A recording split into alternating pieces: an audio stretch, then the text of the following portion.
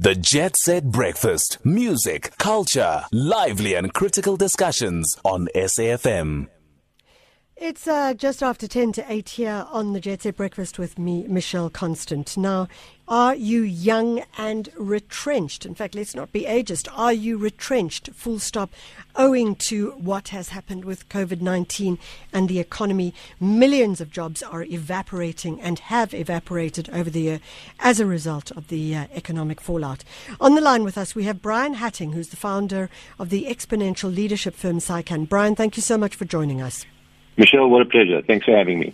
BRYAN, let's crack into some of the questions. We have lots of questions that people have asked us over the weeks around being retrenched, being laid off. What is the advice that you would give to someone who has just been laid off?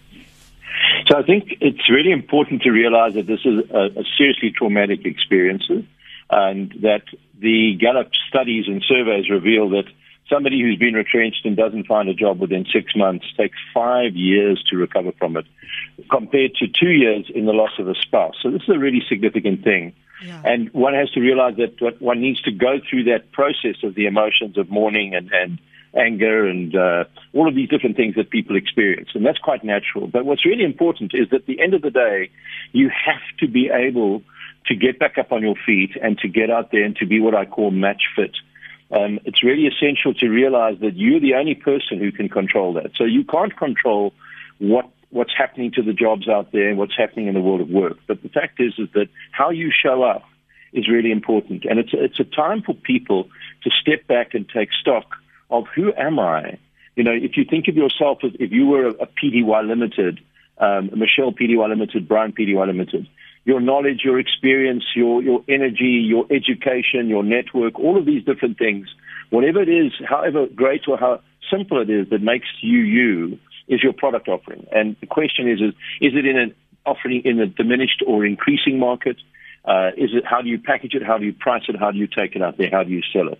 And so it's important to do an audit, so to speak, on oneself and actually think about not only what are the obvious hard skills or capabilities that you have, but what are all the other things that make you, and that you can work through and say, how do I add value in however a small or meager way, or however great a way, to the world and to business out there, so that you can put yourself in a position to actually work your way and navigate through these storms that we're facing.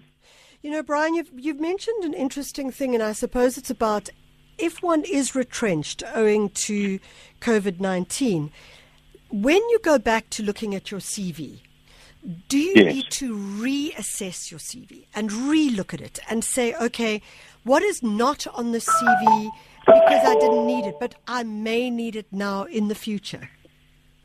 So I think what's really important is it's an opportunity for you to do what I call, and it depends on, you mentioned young, so perhaps this is less so, but not that much so for young people. But am I going to consider career continuation, i.e., am I going to stay in the space that I'm in, or am I going to look at career alteration?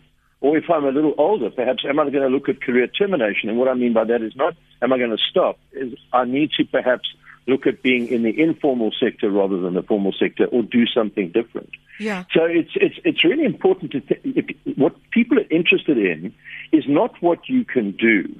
It's what you can do for them. What is the thing that you're taking to the world that's of value? Once again, even if that's just in terms of your attitude and your heart and your willingness to serve, those are very powerful and substantial things that get expressed and communicated in an interview situation. So the challenge, of course, is how you're going to get that interview. So obvious one way is to get onto to recruitment agencies or to online boards, career boards and job boards and things like that. But understand that you could end up in a frustrating situation where you get no responses and nothing out of it. So you have to be working beyond that. And what's important is, whilst you are in this space, you need to be setting yourself goals of creativity and of pursuit, no matter how small, so that each day you're having winning experiences. Because winning experiences give you dopamine, which is a very good and important chemical, and it also gives you that sense of self-worth and that sense of dignity and that sense of confidence, which is what you take out there. Now, if you think of, and this is really daunting, if we're looking at the numbers of jobs that have been lost, this is not going to be easy, and there most definitely are people who are and will continue to be casualties, and they have to work their way through it. If you look at Viktor Frankl, Dr. Viktor Frankl wrote an amazing book, Man's Search for Meaning. I recommend that all the listeners buy that book and read it. It could be a life changer for them. Here he was incarcerated in the prisoner of war camps, in fact, including Auschwitz. He was in 4 camps in total. He lost his parents, he lost his brother, he lost his pregnant wife to the Holocaust. And yet, in and through it, he realized through his observations and studies that the people who survived were people who had meaning and purpose in their lives. He went on to develop logotherapy, which is a highly respected form of psychology. He got 29 honorary doctorates. He lectured across 5 different continents and wrote another 19 books. So to survive something as profoundly dramatic as that, and all things are relative. So where people are right now, their world could never seem to be worse, and they may never experience anything as bad as this. But we have the facility to choose how we respond to things. COVID-19 is full of content, lots and lots of content, a tsunami of content.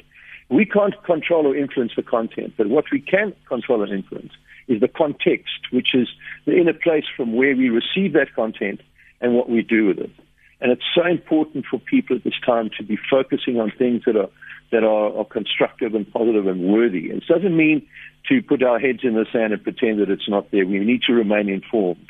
But we can't allow our lives to be consumed by this thing called COVID. We have to actually rise and push through it. And that doesn't mean it's going to be easy. It's simple, but it's not easy. It's difficult because it requires courage. And people are in a state of fear. And the reality is that if we don't manage our fears and anxieties, we run the risk of becoming more susceptible to COVID, because what happens is that our immune systems actually get diminished through that constant state of stress and fear and anxiety. And you can even have something that's called a cytokine storm, which can bring on an onset of huge inflammation, which is the worst possible thing to have at this time. So just at a neurological and physiological level, we've got to work in and through and out and beyond the issue of fear and anxiety, which, as I say, is not necessarily easy for many, many people. Bryan, but we have to find a way. We have to go to news, but give us the name of the book, the Viktor Frankl book, again, for people who may be interested in reading it. It's called Man's Search for Meaning. Okay, Viktor Frankl, Man's Search for Meaning.